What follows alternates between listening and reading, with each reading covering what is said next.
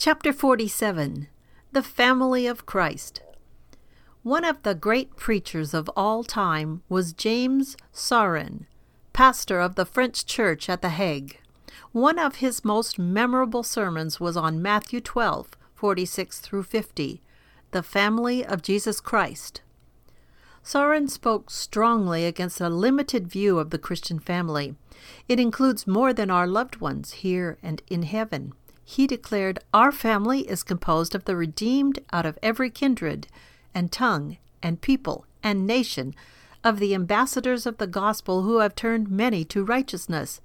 Our family is composed of those illustrious saints who have fought under the banner of Christ, and they now sit on his throne.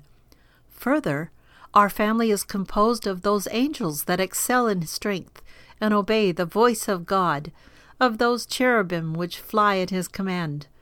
Our family is composed of those thousand millions and 10,000 millions which stand before him and cast their crowns before the throne. Jesus Christ is the firstborn of this household." This is all very beautiful, but practically, what did it mean? Very simply, it was this emphasis on the family of Christ which led to a burning concern for the poor, needy, and fallen in the cities, for the unconverted overseas, and for those yet to be brought into Christ's family.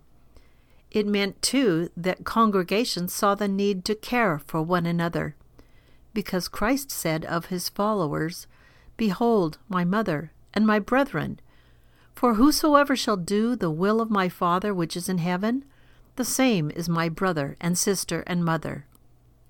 Here is our Lord's test. Are you a relative of Jesus Christ? Does he claim you as kin to him? The requirement is a simple one. We must be his disciples and do the will of our Father in heaven. Do you see yourself as a member of his family? What is more, does he see you as kin to himself?